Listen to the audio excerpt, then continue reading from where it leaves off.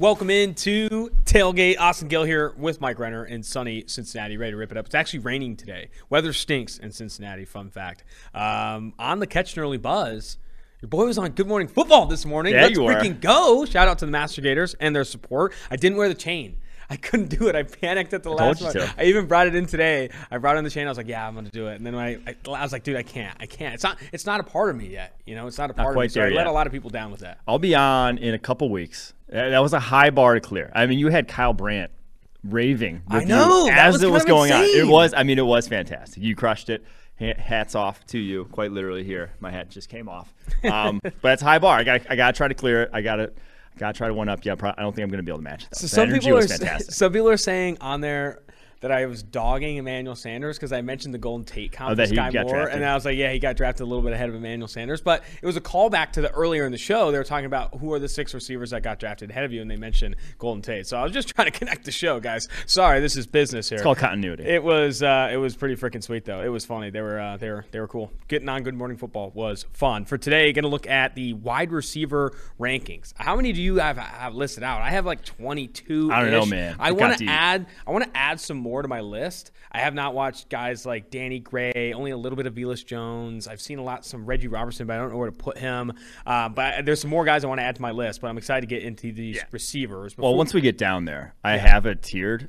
They're all called the tier 6 man tier. So yeah, just the guy tier, really. Yeah. I mean, you can get in that tier with the receivers. And the take I have on this receiver class, honestly, is I do think it's a bit overrated. And I saw Lance Zierlein of NFL.com send out a tweet. He said, hey, I'm going to say I don't think this receiving class is as good as it's being billed as. And I agree. I think there's a lot of high-end wide receiver twos in this class. There are a lot of high-end wide receiver twos in this draft class. I don't think necessarily there are legit alpha number ones. Like, I don't think I would have any of the receivers ahead of the top 3 last year, and Jalen Waddle, Jamar Chase, and Devontae Smith. And this year, Drake London is my wide receiver 1, spoiler alert, but there are other guys that I feel like, yeah, maybe they could be wide receiver 1s, true alphas at the next level, but I honestly see a lot of high-end wide receiver 2s. Yes, I think we've been banging that table ever since like the start of when Jahan Dotson was mocked in the first round. Yes, so we've been saying that. We've been saying that the guys who are being listed as top 10 sort of wide receivers are not for my money top 10 type of picks any other year. And now I can see drafting them in the top 10 wide receivers is a very valuable position. You know, it's taking a chance on these guys, but I just don't think they're comparable to some top end talent from years past. But I do like the depth. Like, I do think it is deep. That's kind of a trend of late, is having deep wide receiver classes. But I think this year, more so than others, it has deep size. It has bigger wide receivers as you get into day 2, whereas we've talked about that's not always the case. And I have this list. Whereas the smaller wide receivers are kind of day 1 guys. The 180-pounders are the guys getting mocked in the first round this year. And I have this list tiered out, but I don't even think there's that big of gaps between the tiers I even have, right? Like, I don't think there is like a hodgepodge of receiving talent that I'll get to in like tier 2 and tier 3 once we do get to that list. Before we do, we're going to mention that this podcast, the proud sponsor, is Manscaped. And I'm pitching this to you, Mike. They're the presenting sponsor. Okay. What if we got to do something live for them to keep them in season? Because it's only going through August, I believe. I think the presenting sponsorship's through August. What's your take on shaving your chest hair live on cam or something? I thought I was going to get a little more PG-13 than that. No, but so their whole tagline is, trust them below the waist. Why not trust them with everything else? Why don't we show them that we can bring the table here and share your chest online? I'll shave my chest. It's not a lot. No, I shaved your chest. Oh, you shaved mine? You got to show that other people can do it. I actually have a story about that. I shaved my buddy's chest hair my buddy Frankie. You met Frankie. Yeah, he's a large 350-pounder. I wrestled he's Frankie. A hairy man.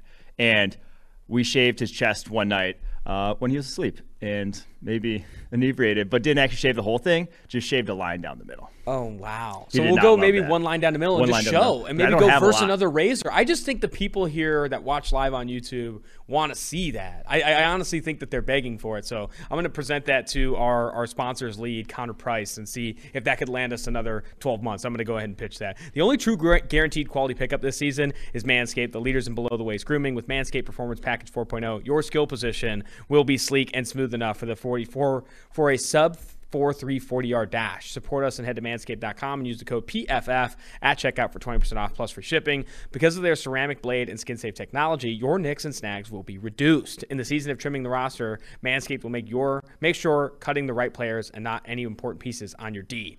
Look, fellas, don't fall off her draft board. The ladies out there think that long nose hair is a major turnoff. The Weed Whacker nose and ear hair trimmer is your solution. Why not use the best solution for the job here? April is draft season, but it's also Testicular Cancer Awareness Month. Manscaped has partnered with the Testicular Cancer Society to bring awareness to testicular cancer, men's health, and early cancer detection. Get 20% off and free shipping with code PFF at manscaped.com. That's 20% off and free shipping at manscaped.com. At manscaped.com and use code PFF. Turn your Mr. Irrelevant into a first-round pick with Manscaped. I want to turn your Mr. Irrelevant into a first-round pick on camera here. Secure the sponsorship long-term. Into our wide receiver rankings. You give your tier one, and then I'll give my tier one. We'll talk about the players that are in both. My tier one is Drake London, USC, Jameson Williams from Alabama, and then Garrett Wilson from Ohio State. Those three guys, pick your poison, but I think that's the tier one that I am taking in this draft class. The guys I think that have, I hate the wide receiver 1 versus wide receiver 2 distinction at the NFL level. Like, I think a lot of these guys can be 1,000-yard receivers, but those are the guys I feel most confident about having that wide receiver 1 ability.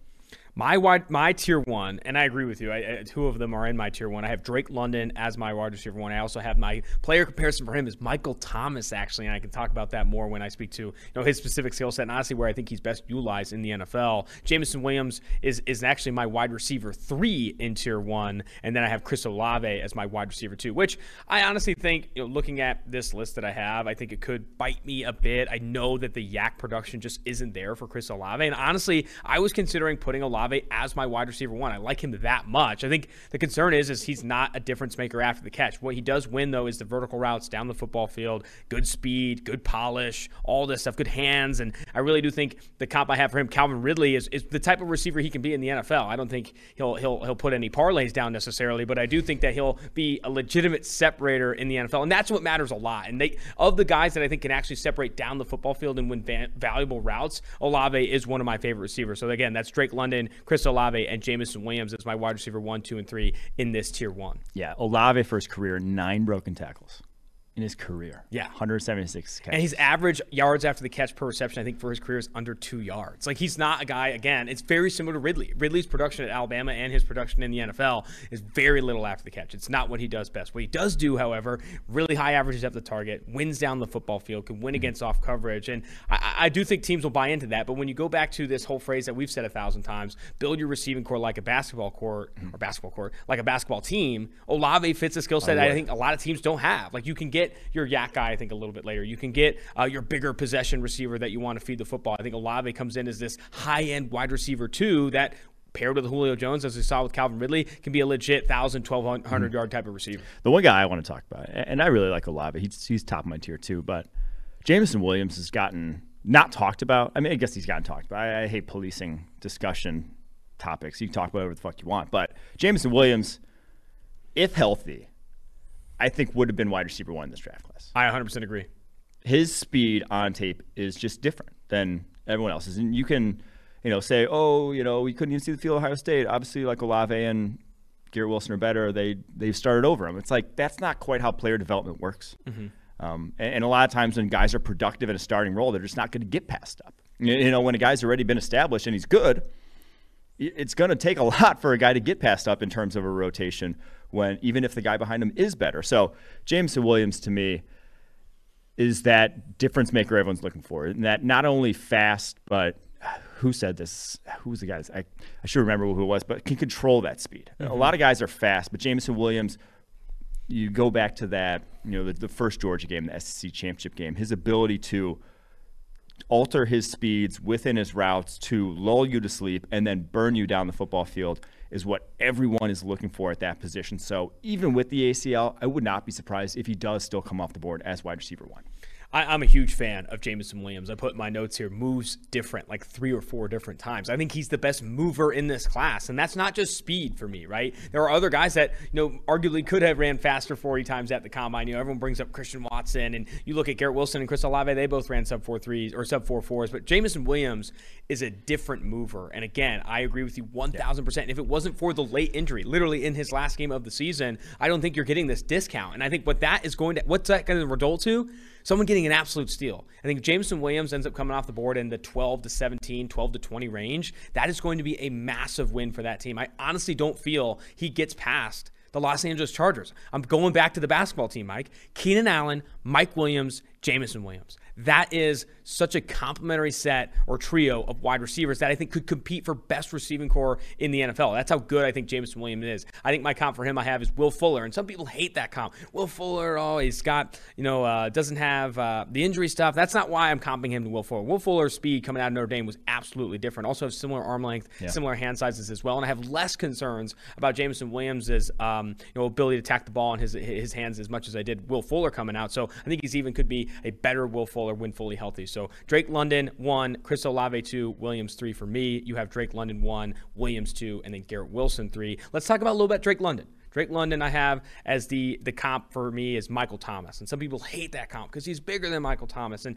he might run slower than Michael Thomas. I just feel that his usage in the NFL to be as successful as he can be will be this kind of power slot type of player. Now, that's not a knock on Drake London. I think Drake London can hang on the outside just as much as Michael Thomas can. But Michael Thomas still runs about 55 to 60% of his routes from the slot because that's where he's best utilized. Works the intermediate and short areas of the football field. 46% of Drake London's receptions in his career came within 9 yards of the line of scrimmage. And he ate, right? He had a lot of success doing that. And I think having him do that in the NFL, not asking him to be a Mike Evans, right? This vertical downfield stretcher for an offense, I think is going to lead to the best production. And if you play him that way, as he was played really his entire USC career up until this last season, I think you're going to get the most productive receiver in this class. And that's why I have him as my wide receiver 1.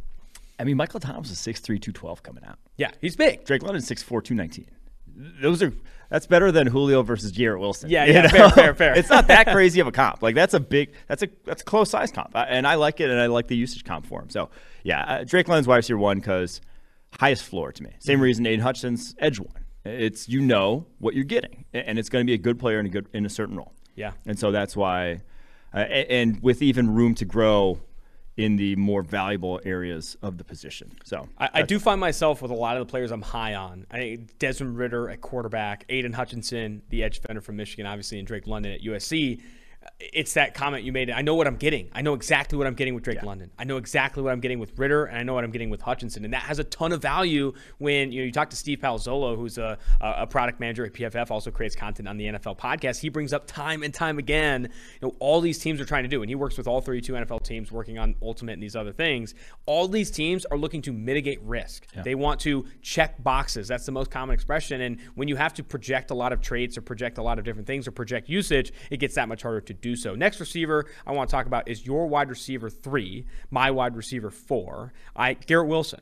Garrett Wilson, for me, I felt is fantastic on tape. I comped into Emmanuel Sanders, who can just cut a rug and create separation, at the release point and at the stem. I think his footwork for me is a bit sloppy, and I think what he can be in the NFL is Emmanuel Sanders. I think he's got inefficient feet at times. I think that's where the foot fire and the dancing sometimes can be likened to like Jerry Jeudy type, right? Where I think Jerry Jeudy can be inefficient with his routes, but honestly create separation because he's so dynamic, and he's obviously better after the catch as well. I think he's one of the better yak receivers in this class behind Williams and Burks. But Garrett Wilson, I think he can be an Emmanuel Sanders in the NFL. I think it's a very similar size and athleticism comp as well. Can we go back to when you said cut a rug?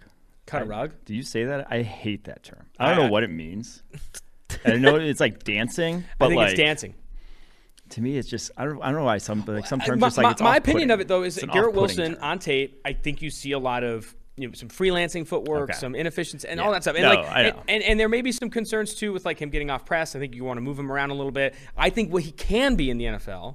I still think he needs to improve a ton as a receiver, but what he can be in the NFL is an Emmanuel Sanders type of player that like super consistently creates separation, can work on the outside and on the inside. I don't think he's there yet, and I think that's why I have him behind guys like Olave and Williams, but what he can be in the NFL is special, and I honestly do feel I'm still really high on him. I know wide receiver 4 has a negative connotation, but I think he's still very much so a top 20 player specifically in this class. Yes, I've comped him to it's not really a comp, but I've said he could have a career arc very similar to Davante Adams.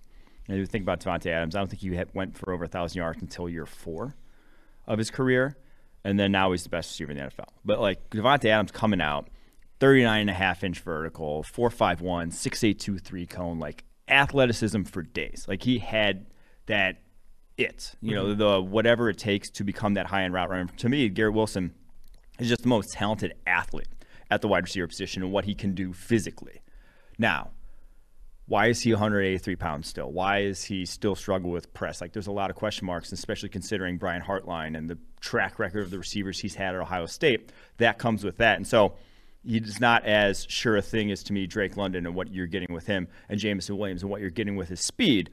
But he's tier 1 because of that ability is there. And at some point, if he's, puts in the work, it's going to result in elite level wide receiver play. I agree. You'd be hard pressed to find me saying he's not capable of elite end wide receiver play. And I think all these guys at the top are. I think like I said at the beginning, I think these guys have high end wide receiver 2 type of ability. A lot of these guys do. Let's get to your tier 2 here. Yes. Okay. My tier 2, I would stack it like this: Chris Olave, wide receiver 4; Sky Moore, Western Michigan, wide receiver 5; George Pickens, Georgia, wide receiver 6; and then Traylon Burks, Arkansas, wide receiver 7.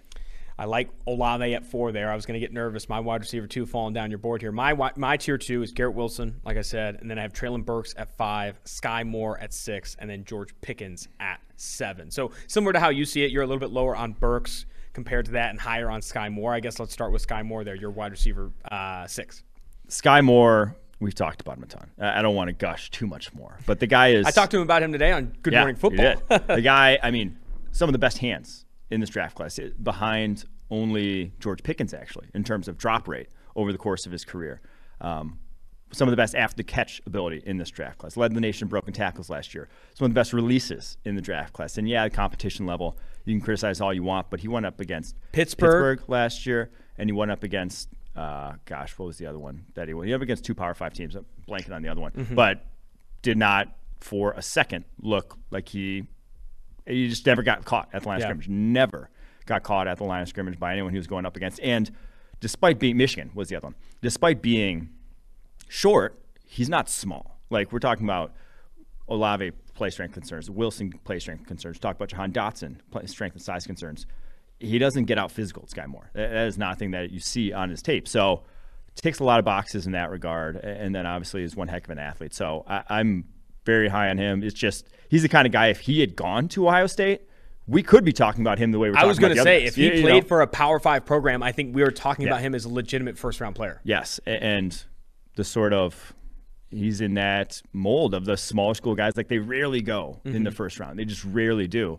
But the, Greg Jenningses of the world, who was a Western Michigan Bronco himself, who just, dominate at that level of competition, but you just aren't ready to draft him in the first round because it is still a low-level competition. You do and have not seen it because he is only a junior. Didn't get to go to the Senior Bowl. You mentioned a handful of really good things there, and I think the biggest one for me is that he's not small. He's not maybe as short as, he's tall as you want him. He's 5'9" and 5'8". It's pretty much 5'10", but his arms are 31 inches, which is huge for the receiver position in the NFL. His hands are over 10 inches. That matters a ton. He's 195 pounds. That matters a ton. I don't think calling him small would be unjust. I have the comp for him as Golden Tate. I think Golden Tate could stick on the outside despite being a shorter player, not small, shorter player at the receiver position. He's also really good after the catch, creates separation at the release point and at the stem. Like, this is a receiver you should bet on. You should bet on Sky Moore. He's also a tough player, like a physical player. I think teams will really like him. I honestly wouldn't be surprised if he goes in the first round. Yeah. Now, there is probably... Especially with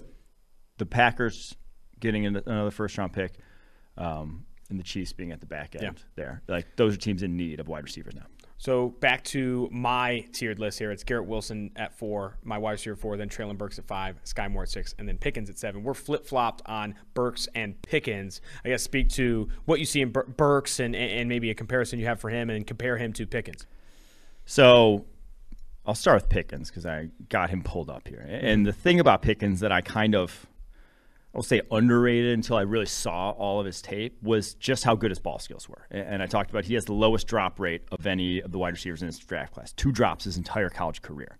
And the thing you didn't really get to see is because he only had 90 catches his entire college career. Like, you really have to take it all in because he wasn't utilized. Obviously misses the majority of this year until the playoffs when he was quite obviously not healthy. Missed time his sophomore year as well. Has had suspensions in the past. Like, there's a lot of just not as much tape, and a lot of the tape you're seeing on him is of him as a younger dude, but he just turned 21. And, man, the way he attacks the football is exactly what you want from an X receiver on the outside. Like he goes, and despite being 195 pounds only, and that's obviously at 6'3", it's a little bit skinnier. Yeah. It's still within good range, but the guy plays such a physical game and has that almost Jamar Chase-esque ability where Jamar Chase isn't the biggest dude, but is as strong as an ox and is physical, and you're not getting the better of him. And no corner was getting the better of Pickens in terms of like that hip-to-hip leverage battle. He was out-leveraging you consistently on the outside and just didn't have the sort of talent around him at the quarterback position to get him the ball consistently over the course of his career. So, yeah, I think Pickens could have been tier 1, would have been tier 1 if he plays a full healthy season this past year. Just didn't have that. Yeah, I think the stat is over 55% of his receptions he earned in his true freshman season there at Georgia. You just haven't seen a lot. The reps is something that concerns me a ton. I think some of the slight frame as well. The comp I have for him is Tyrell Williams, who I think had a lot of success early in his career. I think he was at like Western Colorado or one of those schools, but he was a phenomenal receiver for the Chargers. Has fallen off due to injury of late. I don't think that's not the reason I'm making that comparison, but it's more the type of player that he can be. I like Pickens a lot. I like Burks a lot. I still see Burks as a little bit better than Pickens. I thought I'd flip-flop them ultimately. I've comped him to Laviska Shenault Jr. plus. He is, in my opinion, Burks. Burks is what we thought Laviska was going to be, right? Like Laviska, we thought, oh man, he's so explosive. He's rocked up. He could do so much after the catch. And I think he can learn the receiver position. And I think he can win on the outside. And he could run the route tree on the outside. You never saw it at Colorado. You know how many receptions Laviska Shenault Jr. had? True outside receiver, 20-plus yards downfield. 2. Treylon Burks had 11 this past season because he won as an outside receiver in the SEC. Now, some of those reps were against some low-level competition that, did play in the SEC. But still, you saw more of it than you did see at Laviska at Colorado. So as high as we were on Laviska, I think we should be that high on Burks because I do think that's the type of player he's going to be, like what we thought Laviska Shenault Jr. could be, which, again, you can debate what value that is, but I think you play him in the slot. I talked to Sam Pittman, the head coach of for Arkansas yesterday. He said that's his best role. Play him in the slot, and when you see an opportunity to impress, call a go. He said to me, it's so many of those go balls to say, if we saw cover 0, which we saw a lot of, we were throwing a go ball to Treylon Burks, and it's usually going to work 10 times out of 10. So I think him playing in the slot, I think he's going to have success. Well, I think the ultimate difference between those two is in terms of like projectable to the NFL. And I still believe in Laviska having a role in the offense this upcoming year for the Jaguars. Treylon Burks has a bigger wingspan than even Drake London.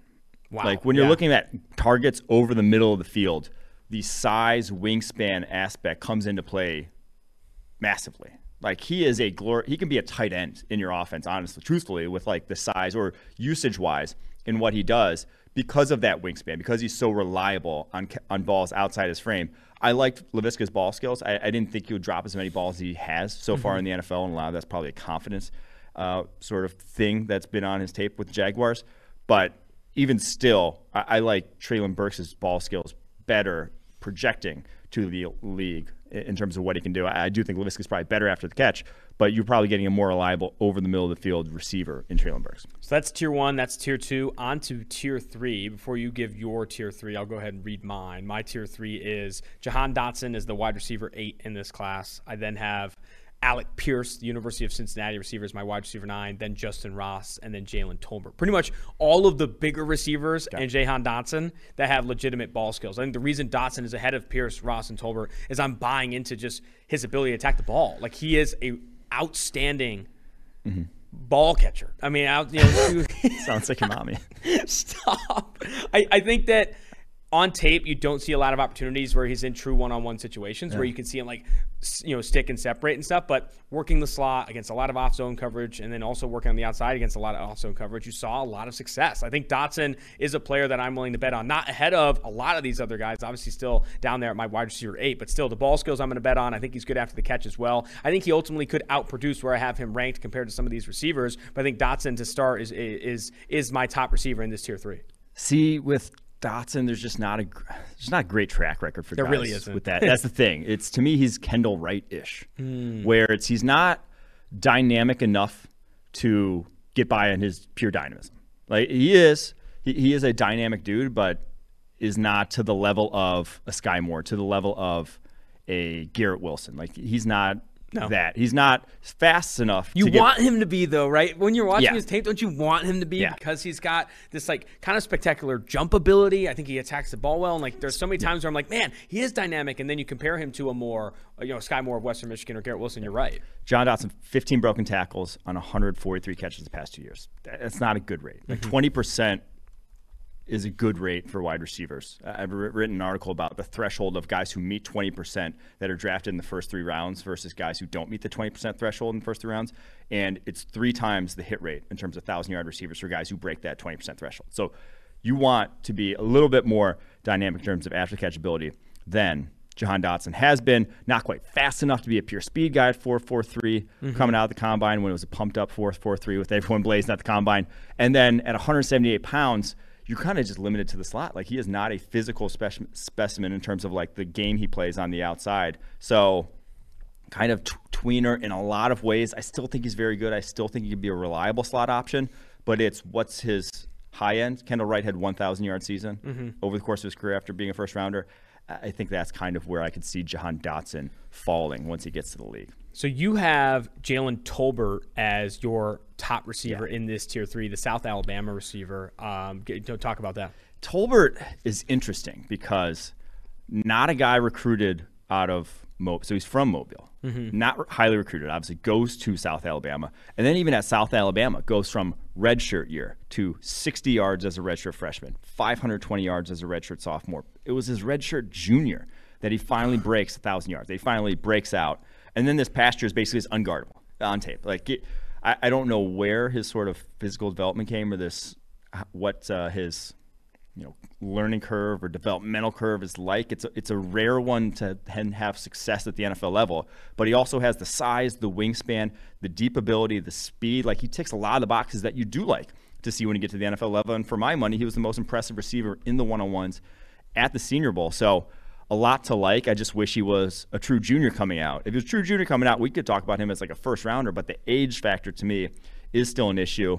Like I said, a lot to like: the speed, the size, the ball skills, the downfield ability, after the catch ability too, but just is an older prospect coming out 23 years old. I think older prospect, right? And you mentioned the speeds, and I think it's good speed, but it's not elite speed, right? 6'1", 190. All kind of like above average athlete in pretty much like every regard, but not an elite athlete in any way. And so when you see an above average athlete, but not an elite athlete, obviously dominating the group of 5 level, you question okay, 6'1", 194. 1.54 10-yard split and a 4.4 9.4 yard dash. That's an above average athlete. That's in the 60th percentile. But are you going to see him against better competition, obviously, in the NFL, light it up? And at the Senior Bowl, I think there was reason to buy into that. And I think that's why he ultimately is like a 3rd-round type of player, because he just wins. He just wins at South Alabama. He won in the Senior Bowl. I'm not high on him in this tier 2, but I do have him in tier 3. He was a diced up 194, though, I will say. In terms of all the guys seeing him up close at the Senior Bowl, he had probably the least body fat on him. That guy could have. Like, he could have put on 10 more pounds and still not looked like fat by any means. So, 2 receivers that you have in your tier 3 left here is John Mechie, the Alabama wideout, and then Christian Watson, North Dakota State, who you are significantly lower on Watson than a lot of media right now. I am too. I don't even have him in this tier. But talk about Mechie and then Watson. I think Mechie's kind of gotten slept on for, similar reasons to what I said about James Williams. Like, when you tear your ACL, it's tough to really go to bat for a guy because you don't know what he's going to come back and be like. But he's kind of the mold of the Alabama receivers that we've come to expect over the past handful of years. Crafty as can be as a route runner. I thought he put on some good weight this past year at Alabama, got stronger, got featured more in like the screen game, and you saw it, and went from 5 broken tackles in 2020 as a sophomore to 20 broken tackles in 2021 as a junior. So got featured in that more. I think he can play that role at the NFL level. I just don't see speed on his tape. I don't think he is a high-end, like at 5'11", 195, which is what he was listed at Alabama. You better have some downfield ability. I think he's more of like a 4-5 guy. Yeah. And that's not awful, but I think that's going to make him struggle to be a guy that you're going to trust as an sort of outside wide receiver. So I still trust the route running ability, but he may be more of a slot at the next level. Do you hate this comp? I kind of see this player, though. Okay. Tylan Wallace, the guy who recently came out of Oklahoma State, where like the tape was really good, crafty route runner. He's a good ball, catches the ball. I didn't think Tylan Wallace was near the route runner that John Mechie Really? You think Metch is a lot better? I kind of like the Wallace comp. 5'11", 187. We haven't seen him test, obviously. Also, only 30 and 5/8 inch in his arms. Anytime you're getting under the 31s, into the 30s, concerns there to consistently play outside receiver in the NFL. Let's talk Watson. Watson is in my tier 4 all by himself as the wide receiver 12 in this class. You have him, I think, just above that in your tier 3. But Christian Watson, the comparison I have for him is Chris Conley. Really good athlete, really good size. You turn on the North Dakota State tape, and it looks like a high school game. Mm-hmm. Like, he is burning corners he had created on multiple routes, like 14, 16 yards of separation. And it's because these guys are so bad. He's going against terrible cornerbacks, right? Mm-hmm. And he's creating a lot of separation. He's winning down the football field. He's objectively the best athlete, at least the fastest player on the football field. His quarterback is also awful. Watch the North Dakota State tape and tell me that quarterback's not bad. But North Dakota State tape is phenomenal, right? He's creating separation down the field. The worry I have immediately is the ball skills. Guy is not attacking the ball well. There's a route where he runs, I think it's like an 8 to 10 yard out, and like really brings the ball into the back of his, catches it here rather than catching it out in front. It lets the receiver get a little bit more of a contested situation. And you go back to the Senior Bowl, right? Okay, what about when he went against better competition at the Senior Bowl? I think overall there wasn't a lot of top end corners at the Senior Bowl. And if you go back and watch every route, and I watched every route he ran at the Senior Bowl, the cornerbacks he went up against weren't that good. Yeah. I mean, he was going against more small school corners, and he just really did. That was actually the funny part about it is like he comes from a small school to go there to then face other guys. Who was that corner he faced the most? It was the guy in the purple helmet from Wichita State or something, and he's dusting him because he's like 5'4". But I have not seen tape where Christian Watson is going against top flight corners, and I worry about his ball skills a ton. It's why I have the comparison to Chris Conley, a really good athlete, not great ball skills, and that's ultimately why Conley never really developed above what you're kind of expecting of him as an athlete. Yeah, and he's a very good athlete, but like not a polished route runner by any means. We're not talking about like he got by on the athleticism because the level of competition. He didn't have to like refine his routes. He didn't have to do anything over and above expected as a route runner. And so to put numbers to these ball skills that we're talking about, 13.3% career drop rate for his career. I just said career twice. But I think only Josh Johnson from Tulsa had a worse rate in this draft class. And of like any guys who are real prospects. And not just that, 12 of 40 in contested situations for his career. So not only bad, that suggests like attacking the ball, he is not doing it correctly. 12 of 40 at his size against the competition he's playing against, 30% rate for his career. That should be like 50 to 60 at minimum for a guy 6'4", 208. So those are concerning things. And those even showed up at the Senior Bowl when he did have to make contested catches. It did not look like the Traylon Burks of the world, the George Pickens of the world, the Drake Londons of the world. So that's why people are saying first round for this guy. I push back a little because there is a lot of development still to be had for Christian Watt. So. All right, the other receivers that were in this tier for me, but not in this tier for you, we'll probably talk about him later, were Alec Pierce. I had him as my wide receiver 9. I comped him to DJ Chark. I think he's a really explosive player, the University of Cincinnati wide receiver. I think he's better than Watson. I think some people have Watson ahead of Pierce. I think Pierce is better. I worry a little bit about the route tree.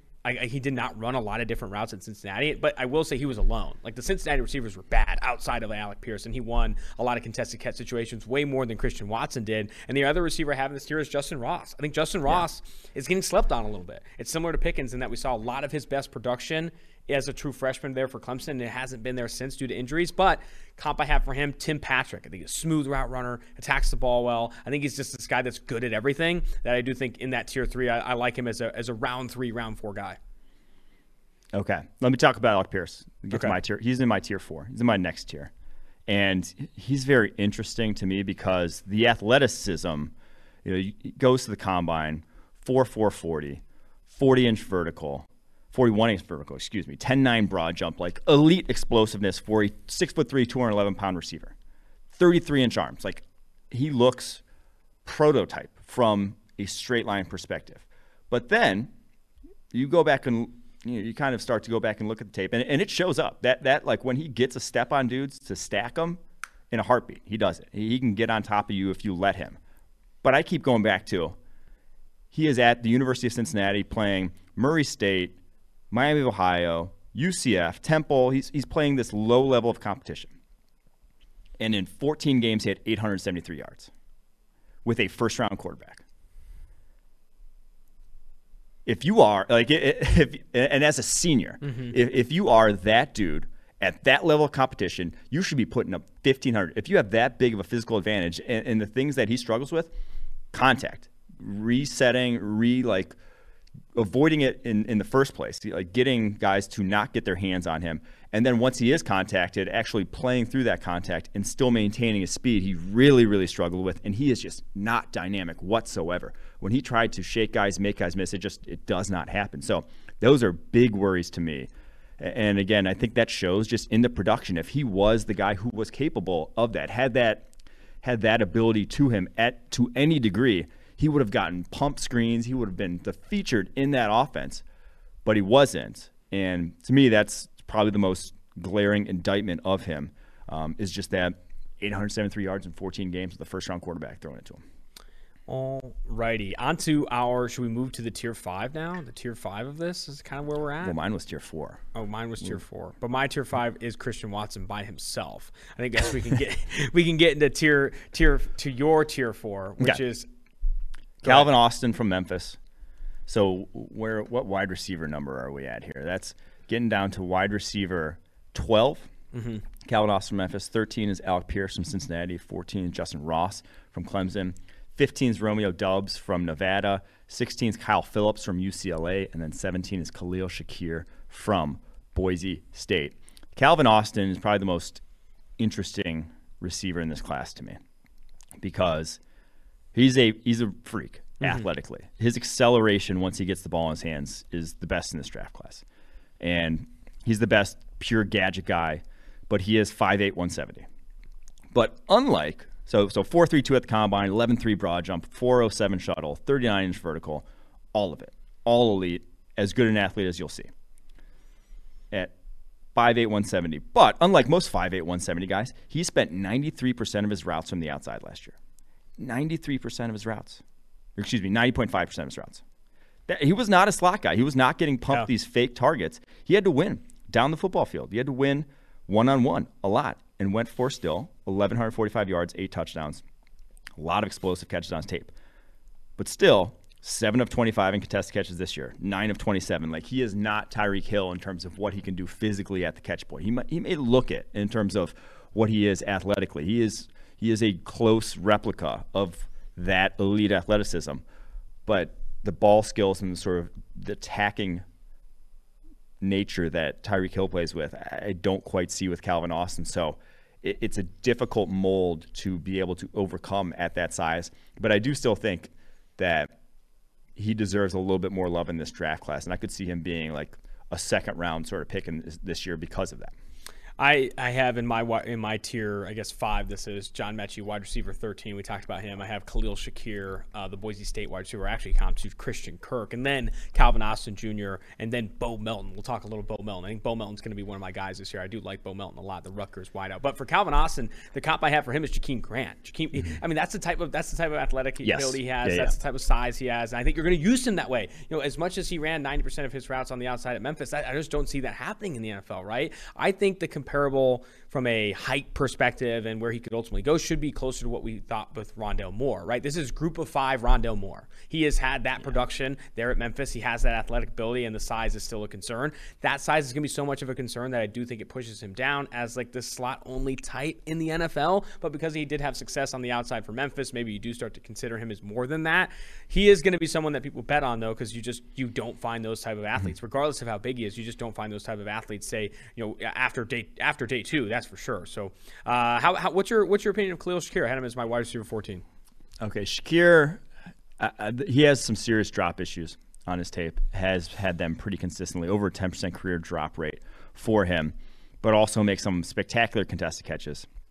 To me, I'm not a massive fan because he is a slot only, and while I like him as a route runner, I don't think he is all that dynamic of an athlete. So a slot only who's not particularly dynamic as an athlete to me is just like, and doesn't have a massive frame, obviously sub 30-inch arms, not a huge catch radius sort of guy. That's a limited player in my opinion. And so I have Kyle Phillips as the probably top like true slot receiver in this draft class, a guy who, you're not ever going to really play on the outside. And that's how I feel about Shakir. Like Jahan Dotson, I think you could get by with him on the outside, but like Kyle Phillips isn't going to play anywhere else but the slot, the UCLA wide receiver.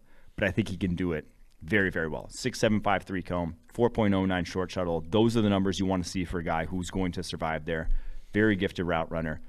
And to me, just a little bit more reliable a receiver over the course of his career, and similar sort of route running chops to a Khalil Shakir.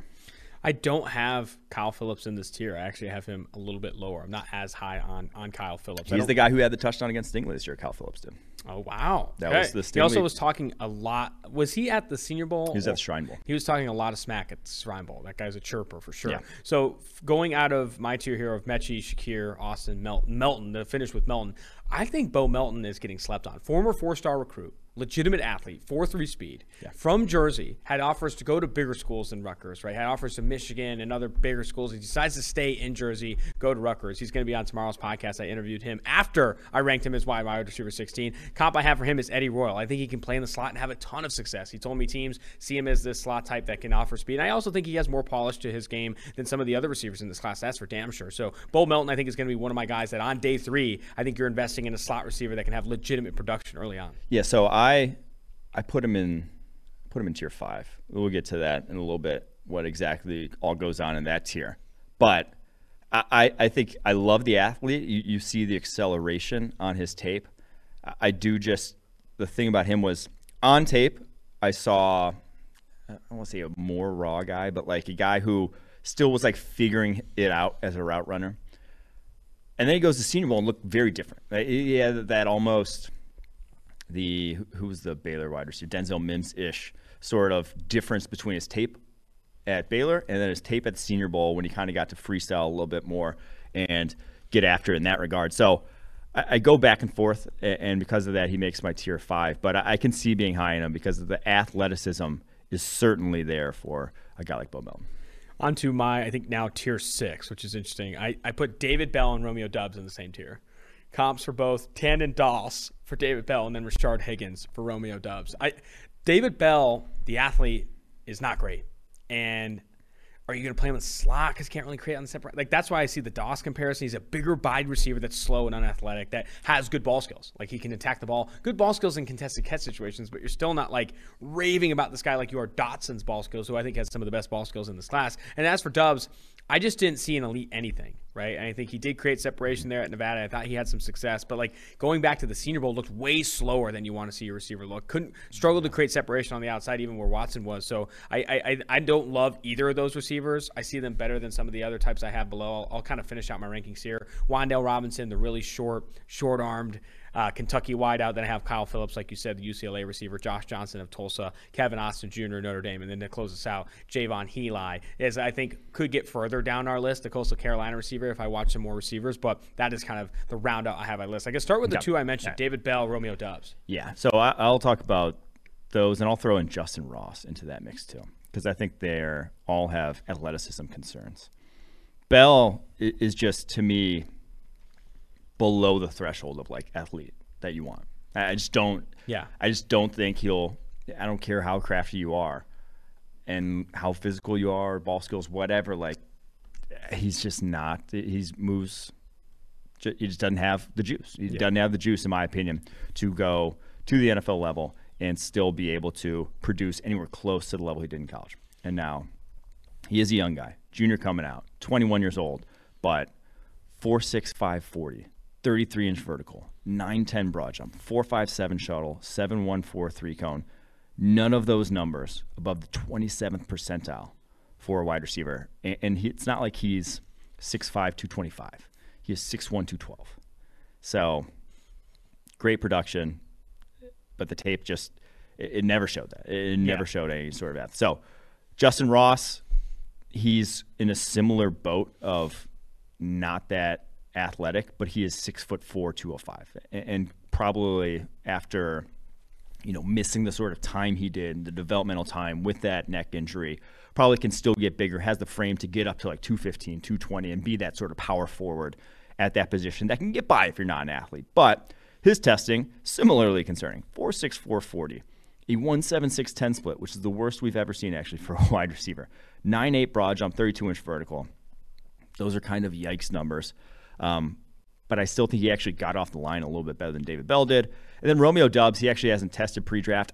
On tape, he has more juice than the other two guys. Like, he's separated down the football field better. But I will agree, the Senior Bowl was concerning.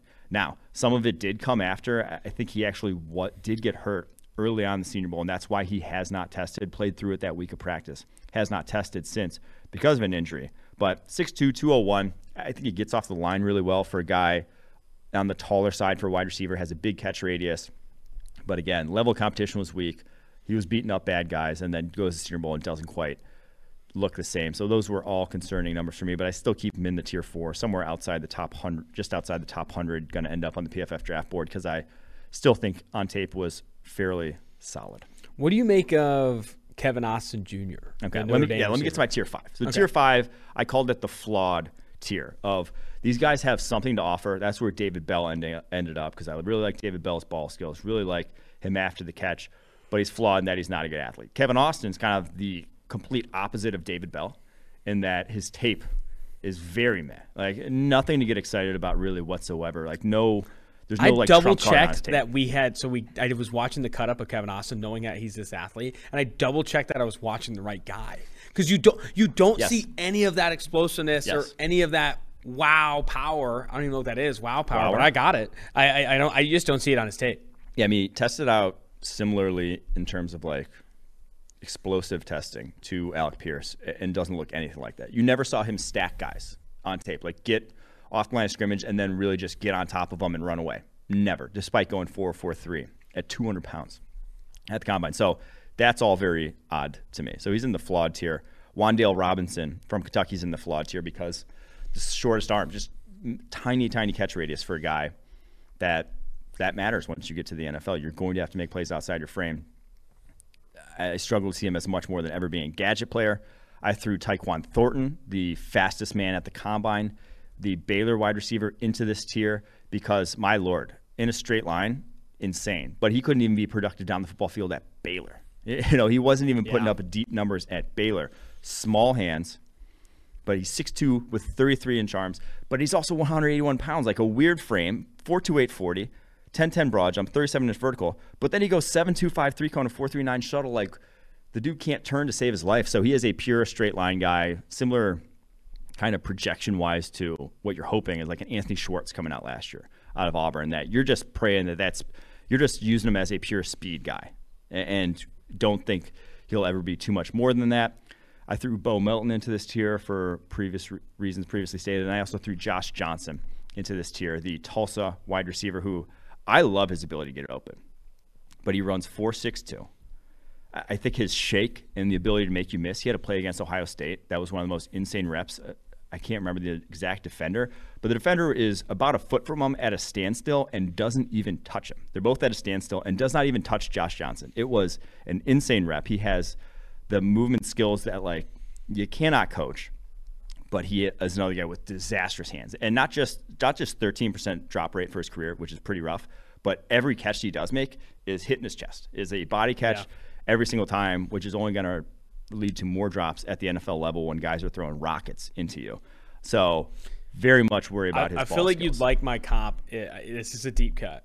My comp for Josh Johnson is someone I really liked coming out of Florida State. I just loved how he could get open. He was a consistent producer for them. Rashad Green Sr. ran really slow, was really small. I don't know if you watched Rashad Green coming out, but I think he got drafted by the Jags at some point and never really panned out in the NFL. But like his tape was awesome, and he like consistently created separation. But he was a skinny dude and didn't run fast. And honestly, I think you saw that show up in the NFL. And then that's kind of it in terms of we got the Mets here that I would throw Eric Uzikanma from Texas Tech, Makai Polk from Mississippi State, Javon Hiley from Coastal Carolina, Reggie Roberson from SMU, Velus Jones from Tennessee, who's 27 years old, Charleston Rambo from Miami, Jalen Naylor from Michigan State, who we talked about, and then Danny Gray from SMU as well. So those are your tiers. That's how I would stack it up. Should we do some superlatives? Let's get for this to draft the class? superlatives. Best deep threat, route runner, releases, after the catch, at the catch point, hands, athlete, slot, and gadget player. Let's do it. Best deep threat. No real I guess there probably could be a debate here, but Jameson Williams, when healthy, It's not even close. It wasn't close last year. It really wasn't close. Best route runner to me is Chris Olave. My guy. Your guy. I do think he is probably the best route runner. I would consider some other names for this, but Olave, 4 years pedigree, and even as a sophomore when he first really broke on the scene, he was a very talented route runner. So him, best releases. This one I wasn't sure exactly where to go. But the guy said Sky Moore from Western Michigan. He never got. Like if you never get got, and now it is Western Michigan tape still, it's hard for me to really say anyone else because pretty much everyone else, even like some of the top end guys in this class, would get got at some point. And now he didn't face,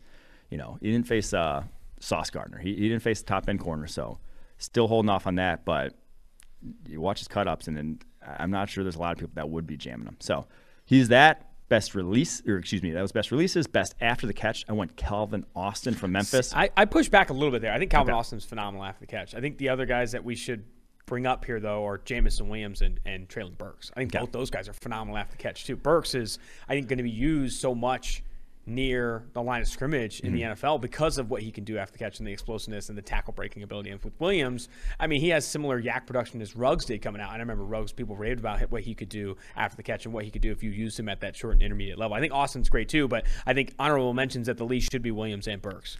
Yes, Williams, Burks, Garrett Wilson, Sky Moore, all tremendous after the catch, all kind of like different in the way they win too after the catch. Even like Drake London is very good after the catch in like the way he wins physically. So there's a lot of guys who are good. I went Calvin Austin because I think he can actually break tackles as well as really hit home runs. Like you get him with the crease, and he is, like I said, right up there with the fast receivers in this draft class. So hotly debated that one, but I went Calvin Austin. Best at the catch point, this being like contested catches, playing through physicality, that sort of thing. I went Drake London, and then I kind of hedged by saying best hands is George Pickens. And we said why. George Pickens, lowest drop rate, love his hands. If you've not seen the one-handed catch he made in practice, have you seen that one? Yeah, I have seen it. Out of this world. There's so many sideline catches specifically, and I wonder if we could add a superlative of best like sideline catcher. His sideline catches are insane. He is really good at keeping his feet in bounds. There's so many times where even if he's like just missing his feet in bounds, he makes a lot of really impressive snags. I like him for best hands. Yeah, the more I really watched his ball skills, the more I'm like, you know what, this guy could end up a first-round pick. It's pretty insane. So he is the best hands, freakiest athlete. This one was just pure testing. Christian Watson was an all-time athlete for the wide receiver position. It was an all-time combine. All-time combine. 11.4 broad jump was it? 4.37 40. He is a freak of nature at 6'4", and that's why you're getting first-round sort of hype for him. Best slot, already said this, it's Kyle Phillips of UCLA. I just think he is very crafty. Has that slot feel that you want at that position. And he may never be more. It's not going to ever be more than that, I don't think. And I don't think you're going to expect more than that. But if that's a role in your offense, Patriots, Josh McDaniel. Yeah. But that's something that they'll covet. Best gadget player. I went back to Calvin Austin for this because there's not a lot of gadgets. This isn't a gadgety class like last year's was, but he's probably the best in this. I agree. I think best slot, I think there will be a handful that compete for that, right? I think a lot of the gates, depends on where you use Drake London and Traylon Burks, right? If you see these guys moving in the slot at a high level, I think those guys could ultimately be the best slot. But it's an interesting receiver class. I'm excited to see how it all pans out, but also really adamant that I don't think it is chock full of future wide receiver ones. I think it's a lot of guys that can stick it out as wide receiver twos or second options in an offense. I think that's going to do it, man. I don't think we have time for the delete the tweet generational prospect bracket. Or do you want to try and squeeze it in? Let's squeeze it in. All right, delete the tweet. I purposely did not include a tweet on this because on Monday it was not great. I did not. Or Tuesday, I kind of got your delete. I put myself in a body bag a little bit. I think we have to slow down and then delete your tweets. What is this one? Okay, so this was because we're doing the cornerbacks in the generational prospect bracket. So I went with cornerback take that has not aged great. And I even kind of said it, though. I said I don't want to overact the preseason, but Josh Jackson and Jair Alexander look like home runs so far. 2018, August 25th. 645 likes. Got the people going. And then Josh Jackson might be out of the NFL here soon. Josh Jackson, I was doing some research today on Derek Stingley because his pro day was today and people are reacting to that. But he has the single highest graded season of any Power 5 cornerback in the history of PFF College. He had ball production that year. Yeah. For days. What is it, like 19 pass breakups, like 7 picks or something? That's so much of what those production grades are, right? It's getting your hands on the ball and all that stuff. I think Kobe Bryant graded better than Ahmad Gardner for that reason this past year because of that ball production. But on to cornerback generational prospects. Generational prospects, cornerback position. Okay. So go ahead. So we've done this. We actually skipped 1 week, but we do this every week where we go through the top-ranked cornerback from every year that we're doing this. 8 years have been grading college football, projecting the NFL, and pit them against each other to reign the generational prospect of the PFF era. Cornerback position, first year, we didn't have anyone really high in the mock draft we did. So we didn't have a bracket the first year, a board the first year. Jalen Collins, LSU, the guy who got suspended for steroids, I believe, out of the NFL already, was 27th. He had some weird off-field issues, though. He was 27th on that mock draft. Jalen Ramsey, the next year, 2016, was the third-ranked player on our board. Marshawn Lattimore, 2017. The fourth-ranked player on our draft board, Josh Jackson, RIP. Maybe I probably shouldn't say that, but was the eighth-ranked player on the draft board in 2018. Byron Murphy, sixth-ranked player in 2019. I love Byron Murphy. Still good. Out. He was good last year. He had a good year. Jeffrey Okudah was the fourth-ranked player in 2020. Hopefully his Achilles is back healthy this year because he was actually looking good prior to that. Patrick Surtain, 13th-ranked player in 2021. And then Derek Stingley Jr., the third-ranked player after his pro day today when he went 4.4 with his weird-ass 38.5-inch vertical and 10.2 broad jump. We didn't talk about that on the Catch and Early Buzz, but his vertical, so he looked like he was just going through the motions with his broad jump and his 40, but his vertical, go back and watch that video of him doing his vertical. He doesn't do any wind-up, really. He just kind of just jumps. Bunnies up. He's just like standing there, and it's just like all of a sudden he goes. And he goes 38 inches. Yeah. It looks like he's flying. Yeah. It doesn't make sense. Yeah. He looks effortless. It was an effortless 38 inches. It was insane. Interesting athlete for sure. But all right, so Collins versus Stingley. We're leaning Stingley, obviously. Duh. That's not even a question. Jalen Ramsey versus Surtain in round 1. Could this get Surtain off already? The right side of the bracket. So we're looking at it here. You guys can't see it, but the right side of the bracket is Jalen Ramsey, Patrick Surtain, Marshawn Lattimore, and Jeffrey Okudah, just from how the years shook out to where that's a murderous row. That is. But to me, it's got to be Jalen Ramsey. Really? Surtain was awesome, though. But it sucks to see Surtain go out in round 1. Jalen Ramsey was versatile already in college. Like he played outside 1 year. I believe his last year he ended up playing the slot, or was it the year prior to his last year? But he had already played multiple positions, graded out exceedingly well at all of them. True junior coming out, elite athlete testing-wise, had just shown a bunch on tape at Florida State to where, it was a sophomore year he played slot. He started at safety, then to slot, then to corner, graded out elite at every single one of them. And that's where we were like, all right, this guy is a monster. And, well, he has been. So Jalen Ramsey, I think, takes that one. I will be really, really surprised if Okudah doesn't pan out, man. Yeah, I'm really, really surprised. I know we're going to talk more about Okudah, but Ramsey, I think that's fair. I think Surtain versus Jalen Collins would have won that first round matchup. He would have won a lot of matchups. He would have won a lot of matchups. So now the next one is Okudah versus Lattimore. Okudah versus Lattimore is a tough one because Lattimore was a one-year wonder. He came out in 2017 with fewer than 1,000 snaps to his name. He had not played a ton of football. And even his last year, 678 career snaps, only 1 year as a starter. But that year, the lone year as a starter, he allowed 226 yards. 40 targets, 18 catches he allowed in this final year of college. And on those 40 targets, he had 9 pass breakups and 4 interceptions. Insane ball production. I was like, it runs a 4.36 at 6 foot 190. It just like, I don't know how the guy didn't see the field until he did, but he was so damn good that last year. That was just, could excuse away any sort of, needing to see guys for a longer period of time. I think he was more dominant at his peak than Okudah, so I lean Lattimore, but I could see going Okudah too for the multiple years of production.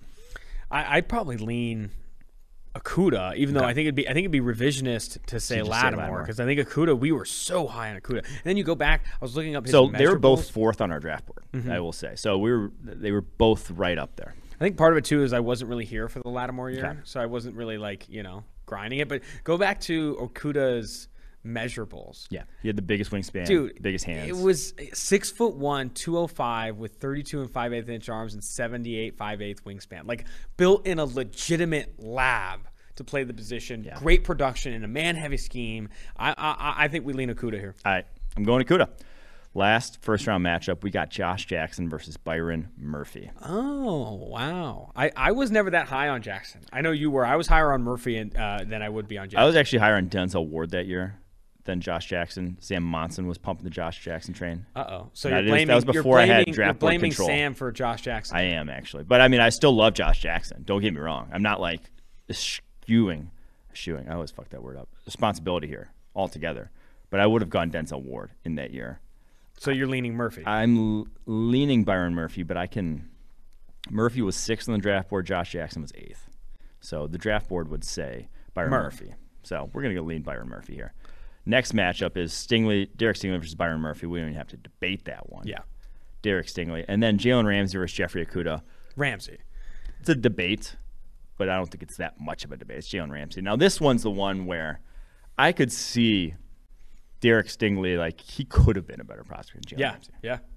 I don't think it's a competition now. I think you'd be out of your mind to take any other prospect, though, even if you're higher on Sauce Gardner, who was excellent all 3 years, over Jalen Ramsey as a prospect. I still to this day cannot believe Ezekiel Elliott went ahead of Jalen Ramsey in that year's draft. I can't either. All time, like, even at the time, I said the Cowboys have to be running in the card. I tweeted, they have to be running in the card for Ramsey, right?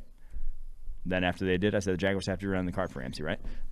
Jaguars did it. Do you think the Cowboys, having now paid Ezekiel Elliott as much as they have, would rather have had Ramsey or Zeke? It's a good question, right? And what do you think? Well, that's up for debate. I mean, Zeke was up there. Did he make the finals of the running back prospect bracket? I think he might. No, he lost to Dalvin Cook in the second round. So we're gonna lean Jalen Ramsey as your generational cornerback prospect. You love to see it. I love that exercise. It has been fun. Until next time, tomorrow we got Bo Melton join the show. That's going to be pretty sweet. And I think we go on to offensive line. Offensive line rankings is where we got to hit now. Yes. Let's go offensive line rankings when we go tomorrow. Thanks for everyone. Appreciate you tuning in. Make sure you rate, review, and subscribe to the podcast as we continue to press forward here. Austin Gale, Mike Renner, Tailgate.